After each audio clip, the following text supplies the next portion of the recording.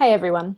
First off, we at The Familiar Strange want to acknowledge and celebrate the first Australians on whose lands we are recording this podcast and pay our respect to the elders of the Ngunnawal and Ngambri peoples, past, present, and emerging. Let's go!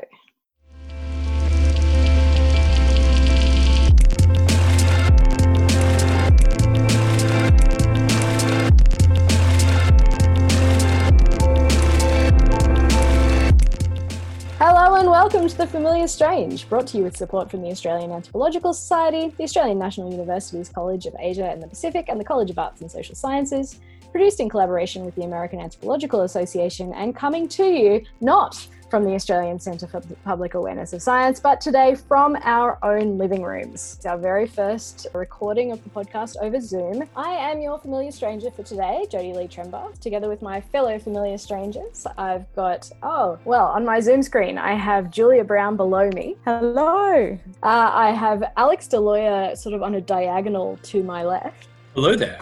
You're just to my left. That's super weird. And to my right, I have Simon Theobald. I'm in the middle. Wow, positionality, people. So before we dive into today's discussion, I just want to give a quick shout out to our Facebook chats group because they are on fire this week.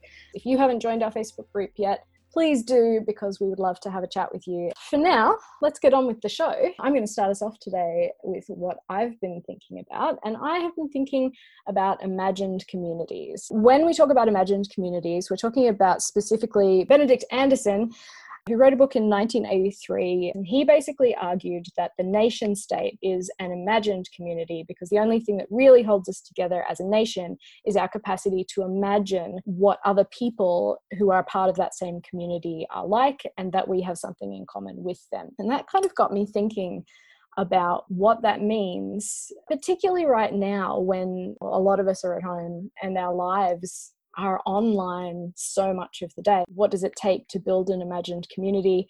Who are we as a nation? If we're also interacting online with people from all over the world, does nationhood become stronger or actually weakened by that? I don't know. What do you think?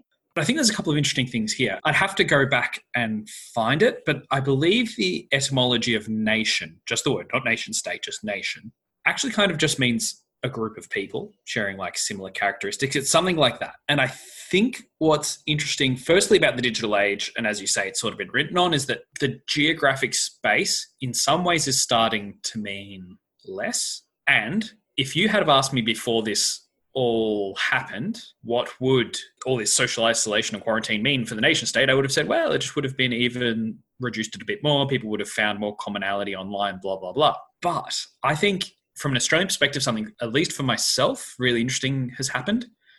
And it's really emphasized the federated nature of Australia. So a bit like the US, Australia is technically a federation of separate states, each with their own laws. Now, our laws are much more homogenous than the US. Each state is not as independent as the US. But in this crisis, things are looking very different in each state. And maybe I'm very aware of this because I'm in the ACT. My parents are in Victoria, and so I'm really keeping abreast of what's happening in both, as well as Western Australia is basically going for a bit of wax it, and they're cutting themselves off. Tasmania, as the front cover of one of the newspapers said, they've got a moat and they're not afraid to use it. It's been an interesting reminder that Australia is a federation of states. And I think we are starting to think a little more at the state level rather than the Commonwealth level. This is really interesting to me, thinking about the identification that happens at a state level, when on the other hand, I feel like there's a more of a global connection happening at the moment in light of COVID-19. And I mean, what I'm noticing in reaching out to people online and identifying with different people and those perhaps COVID shield communities or whatever we want to call this new shared sense of working through this together, is that it's got me out of just focusing on Australia or Victoria, where I am at the moment. So for me, it's kind of expanded my identity. So would you say then that you're able to imagine yourself as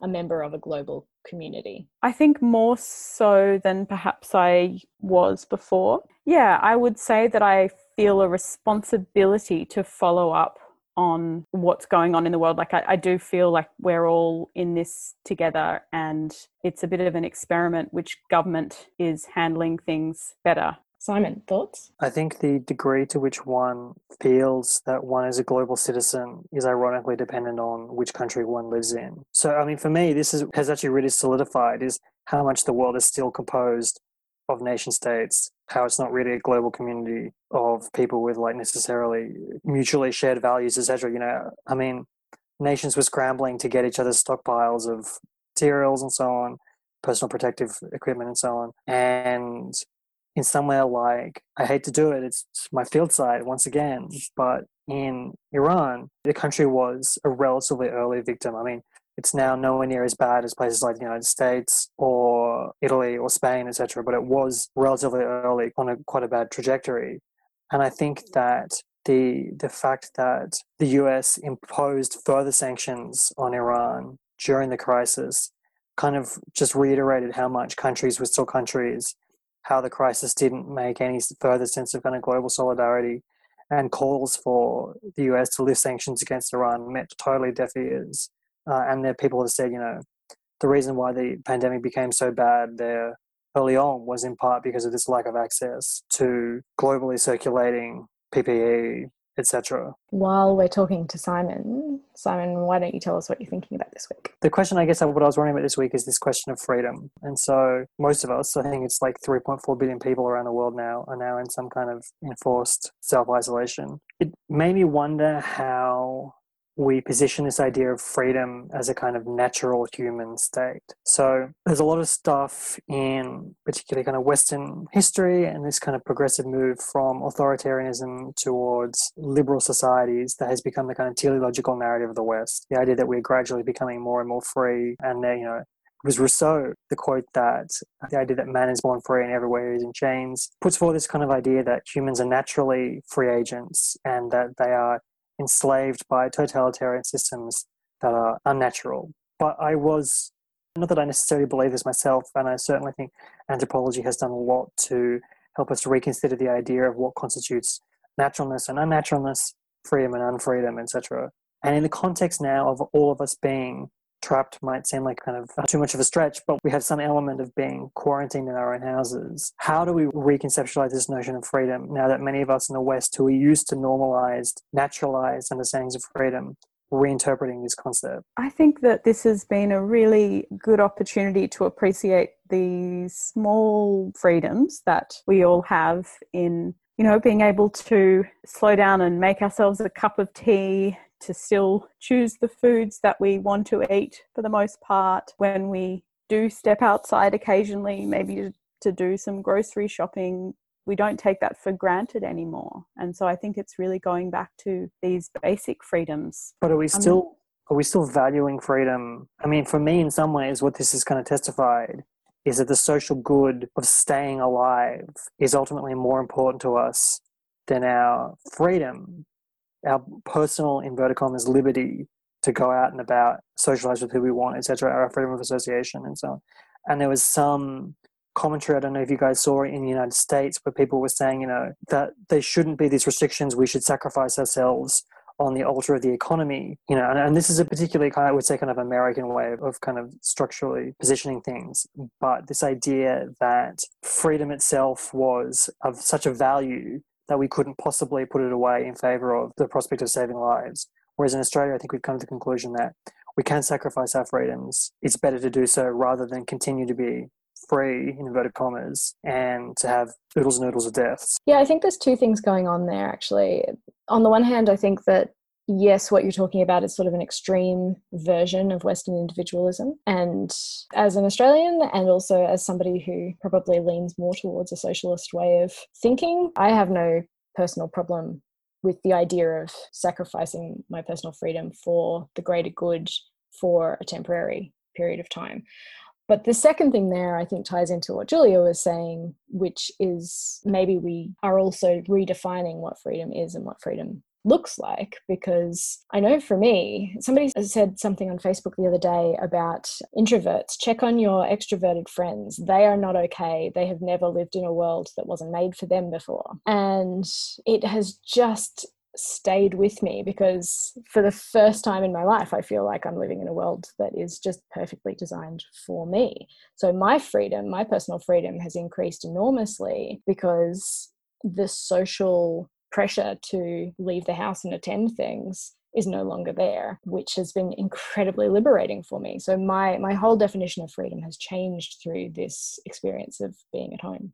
So I think there's a point to be made that if for a minute you think of death as like the ultimate unfreedom, like it is the one thing that happens in your life that you have no choice to not do it, then even if you're sacrificing some freedom and choosing to stay at home, you're still kind of maximizing freedom. Like you're still maximizing other people's ability to literally keep doing stuff. And so with regard to Simon's question, I guess that means, yeah, even sometimes when we try to get away from like freedom and individualism, it still can kind of crop up its head from a different perspective. Damn freedom. Because I was trying to think, this has sort of reminded me of some work by Saba Mahmood that I haven't read for a long time. So please, if I butcher her work, forgive me. But she offers a really interesting critique of Western liberal feminism by kind of saying that the idea of you have preferences and likes and dislikes and abilities before society kind of happens unto you is a bit of an artificial Western construction. And it's not so much that you're an individual and society happens to you, you are constructed through society. The old structure agency debate. Here we go again. But what it makes me wonder is, could I, in the very literal sense, as somebody who has been constructed in this environment, imagine what a society would look like that where freedom, in a very like broadly conceived sense of the word, could I conceive of what that would look like? Hang on, say it again. In the sense of, so I think I'm saying that no, despite anthropology's critique of freedom being quite Western and not as universally shared as a lot of academia has always said, we haven't escaped that. But then what would escaping it actually look like? And could I even imagine that as somebody who was, born, raised and shaped in this environment? Do you want to say anything to wrap it up, Simon? I'm sure we can talk about freedom and unfreedom in a special podcast sometime. Unfreedom. That's what I'm going to impose right now by saying, Julia, what are you thinking about this week? Okay, so a little bit of context about what I've been up to since I was last on the show. For the last 4 months, I've been working with the Palliative Medicine Research Group through the University of Melbourne. I've been based at St Vincent's Hospital and the Peter MacCallum Cancer Centre. And this is actually my last week because I've taken up a postdoc in bioethics at UCSF, which I'm hoping can still happen in one way or another. But needless to say, I am not flying to San Francisco this month as planned. But I'm very grateful to have had the exposure to palliative care research efforts, even more so at this quite extraordinary time. What I've been thinking about is how this is actually a really good time to talk about the realities of death and bereavement and how people fear it, either in regard to COVID-19 or generally. But my anthropological question for you guys today is whether or not you think that one benefit of this current pandemic experience is that it might start to normalize the appreciation for the existential and ethical dilemmas we face individually and collectively. Well, can I ask whether any of you have been having those difficult conversations with your families? Like, are you talking about what your families want if they do end up you need to make decisions about whether to turn off life support or anything like that? No, I think that there's still a big level of denial of those kinds of realities that need to be worked through. But I am finding that I'm certainly more comfortable talking about the fact that I've been working in palliative care, for instance, as a topic of conversation, talking about the building of temporary morgues that the government are facilitating at the moment to deal with the expected increase in deaths over the coming months. These kinds of things make people feel uncomfortable most of the time, but now it's in everyone's face. I'm just wondering whether this is the beginning of maybe having those more difficult conversations about, end of life treatment decisions. I mean, my family, we did have that conversation, but we've always been, I gather, more on the blasé side about this sort of thing than most other families. So So what is it you think that makes you so blasé? Like, what is it that would make your family more comfortable? Short answer is bugger if I know. I'd love to have some really good structural reason or like... This family's full of zombies. Everyone's dead. Yes, actually, we don't fear death because we've been there and come back. No, I'm not sure. We've just generally been a bit more like, death happens. It's literally unavoidable. I think we fear death too much. And I think this is what Julia sort of said in a lot of Western society. We've pushed it away too much. We don't really deal with it as a reality. I think you actually touched on this earlier, Alex, when you said that death is the ultimate unfreedom. Because I thought you were going to say death is the ultimate freedom. It releases you from all of your earthly shackles, right? So if there is a perception in Western society that death is an unfreedom, then, well, no wonder we're afraid of it. I have two thoughts on this. Firstly, I don't buy the argument that Western societies are particularly any more afraid of death than any others. There was a study done that said that actually the people who are most afraid of death are those who are agnostic. So people who have a very strong idea that they're either going to heaven or maybe hell, who knows, or people who firmly believe that there is no afterlife are the least likely to fear death. Those who are equivocal, who kind of shift between the two, are the most likely to be afraid. Can I just say one thing though, is I don't understand this quest to embrace death. For me, none of us know what's going to happen after we die, but it's a big old place that everyone seems to go to and they don't report back from it very much, if at all, ever. So for me, that kind of raises the question of why this need to embrace death? Why not just celebrate what we have while we're here? I feel like sometimes the focus on like fear of death is almost beside the point. It's not like how do you feel when you're looking down the barrel of a gun, but how comfortable are people around talking about it? Like, it's not the death itself, but it's like, how does society, what are the cultural practices around death that I think are quite different? And on that note, it must be time to turn to a less COVID-ish topic. So let's end on a not lighter note, because I don't think you're talking about something light, are you, Alex? Not really, I'm afraid. Yeah, just not specifically that COVID-ish. So tell us, what are you thinking about this week? So what I've been thinking about, it is COVID-19 related, but hopefully we're not going to stay there long. We're getting lots of these sort of quasi-feel-good stories about, the dolphins are back in Venice, there are goats running through towns, nature is returning, this is what happens when people go away type stuff. Then there's the counter movement that I've seen a fair bit online that are like, no, this isn't when people goes away, it's when capitalism goes away. And I think there's a truth to that because, a lot of pollution is the result of a certain crazy hyper production that we've been engaged in for more than a century, et cetera, et cetera. But my fear about when we blame capitalism is that sometimes blaming capitalism or those big ideas like capitalism is a bit too easy. Like, these critiques are written by often young lefty people on their MacBook Pro, living at home, doing their stuff from their phone, et cetera, et cetera. And so my concern is sometimes those big ticket items too easy to critique. And it really discourages us from perhaps looking at our own lives and what we're doing. What do you guys think? Yeah, I think that's why we get into anthropology, right? Because those totalizing ideas basically allow you to abrogate responsibility up and up and up and up until it just dissipates into the ether, and then nobody is taking responsibility. Whereas when we do our studies, we go down to the ground level of how something like capitalism is manifested in people's daily lives. And if we can see that, then maybe we can make suggestions about how things can be done slightly better for that group of people, rather than assuming that there is the possibility of a broader fix that's going to mitigate an entire ideology.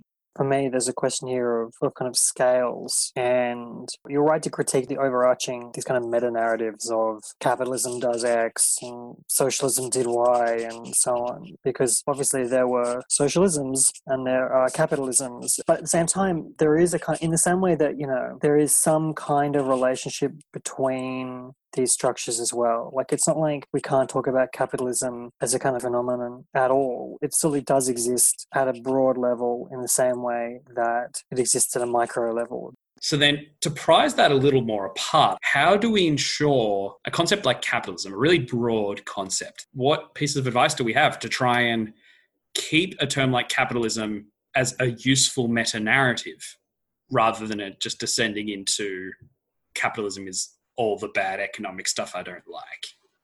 Well, I think it's important to look at how a combination of so-called capitalism and so-called socialism is operating at the moment. I mean, we've got a conservative government in Australia, and yet they are still recognising the need to not only protect citizens by getting us to self-isolate, but they're providing for their citizens by giving income support, which is more generous than it's ever really been.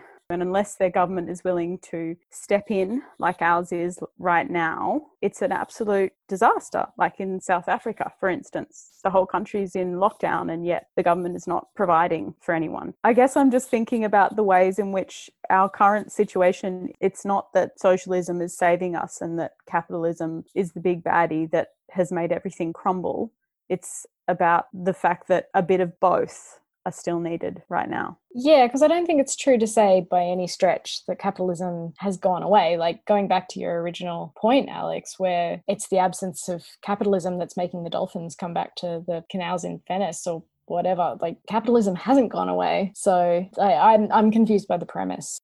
I don't think capitalism's going away, but I think in some ways this has revealed the kind of fundamental inconsistencies in the economic projects that we've had over the last 20, 30 years in particular. And this notion that if you just let the free market, whatever that is, come down from heaven, mana-like, it will solve everything, has been completely debunked by the crisis. Because what has saved societies has been massive government intervention. You know, the free market didn't provide us with enough PPE. It didn't provide us with enough of the kind of critical infrastructure that we needed for societies to survive. It's been governments that have mandated production. It's been governments that have mandated closures. Yeah, I guess what I was trying to highlight is it's not about switching from one to the other. And we would be in a terrible situation like South Africa is at the moment if our government was not willing to step in and take what might be conceived of as socialist measures. But it's not to say that we're just switching to a socialist system. Not yet.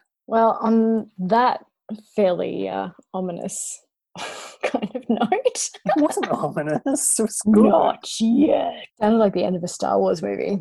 On that note, we are going to finish up. I would like to thank Simon Theobald. Thank you. Alex Deloya. Thank you very much. And Julia Brown. Thank you. And I've been your host today, Jodie Trembath. Today's episode was produced by all of us at The Familiar Strange. Our executive producers are the wonderful Deanna Caddo and Matthew Fung. Subscribe to The Familiar Strange podcast. You can find us on iTunes and all the other familiar places, including Spotify. And if you'd like to support us, please, especially right now, check out our Patreon page, patreon.com/thefamiliarstrange. You can find the show notes, including a list of all the books and papers mentioned today, plus our blog about anthropology's role in the world at thefamiliarstrange.com. Got a really interesting series going on the blog at the moment with various analyses of COVID-19. However, you will, by the time you listen to this, we will have a new one up. It's just about emojis. And I really need that lightheartedness right now. If you want to contribute to the blog or have anything to say to me or the other hosts of this program, email us at submissions@thefamiliarstrange.com, tweet at TFS Tweets, or look us up on Facebook. Our music's by Pete Dubrow, and special thanks today to Nick Farrelly, Bill Grant, Martin Pierce, and Maud Rowe. Thanks for listening, and until next time, keep talking strange. Bye.